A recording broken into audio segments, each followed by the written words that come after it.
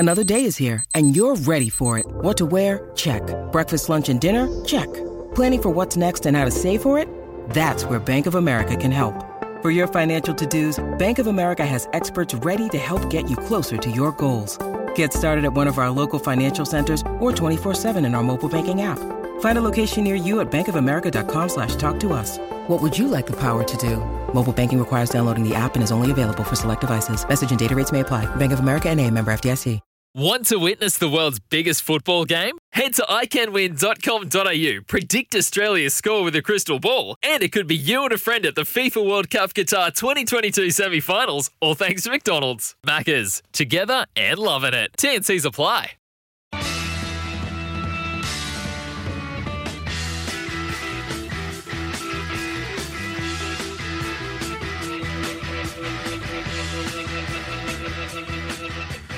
Get your motor running.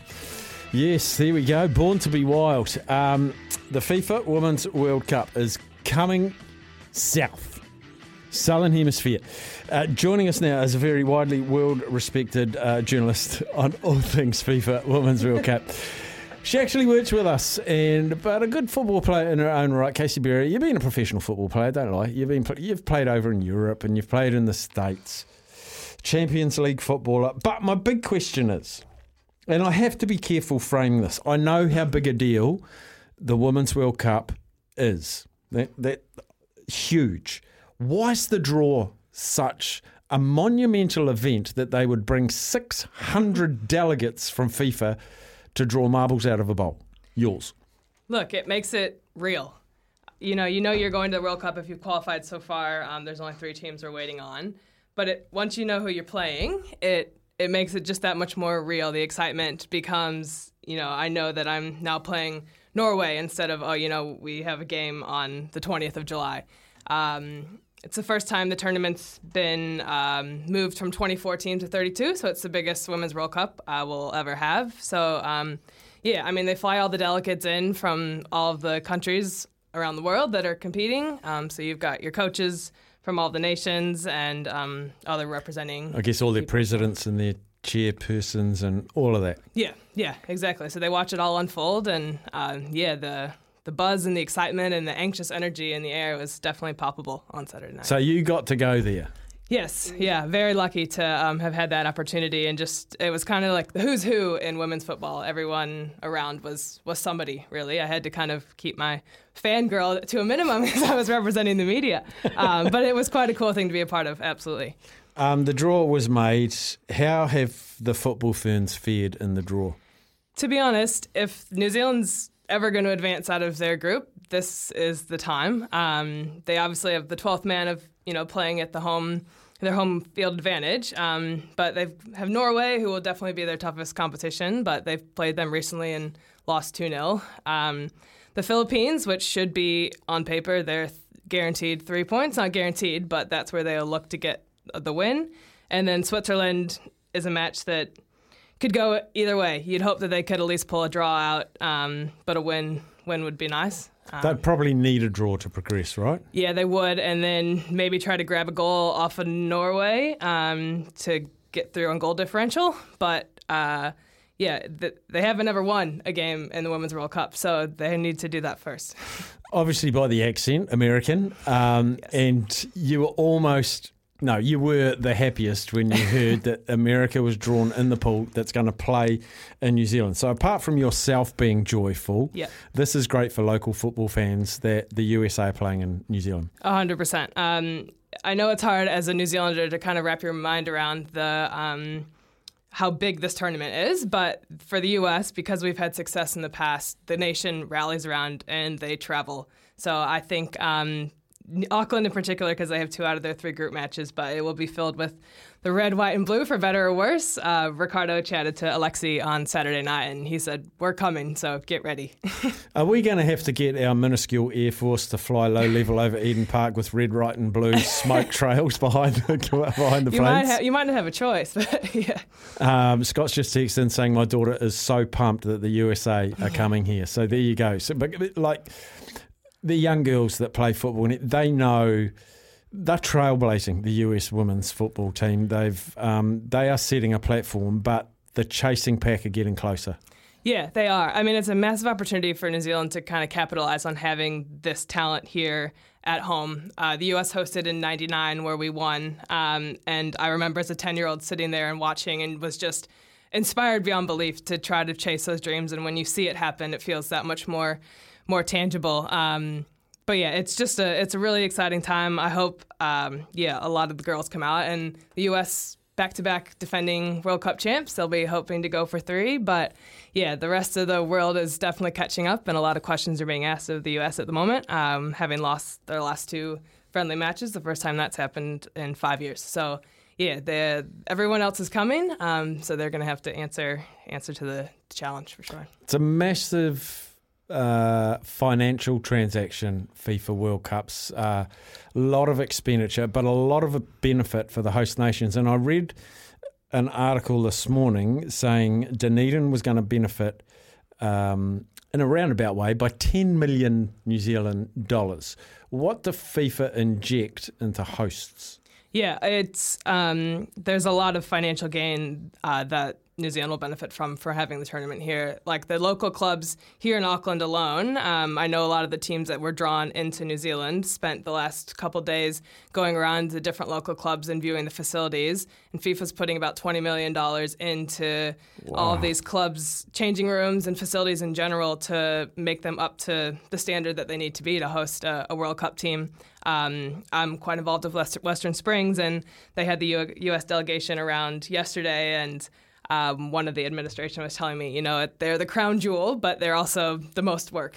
They bring in like their full gym, and they want to do X, Y, and Z with this field and that field. But of course, you say yes because you want to host the U.S. So, but FIFA pay. Yeah. They pay, and they have the designs of what they're going to do to each locker room, the changes they're going to make, and yeah, so it's an awesome boost for all the local clubs who probably don't have the money from the council or even from like the youth fees to make any of that happen. So yeah, it's a game-changing situation to have the tournament here. That's so cool. That but some clubs are going to miss out. Was it just like, pick us, please, pick us, we need new dressing rooms? Yeah, I don't know exactly how that process worked, but I think the majority of clubs that are up to a certain standard at the moment were considered and were being shown to all of the delegations over the weekend. We've got the Rugby World Cup on in New Zealand at the moment. Women's Rugby World Cup. Ticket price is incredibly affordable. Yep. We were going to talk to you between 2 and 3, but you said, no, Steph, I've got to get online. The tickets go on sale at 2 o'clock. And I just ran out, and you've got them.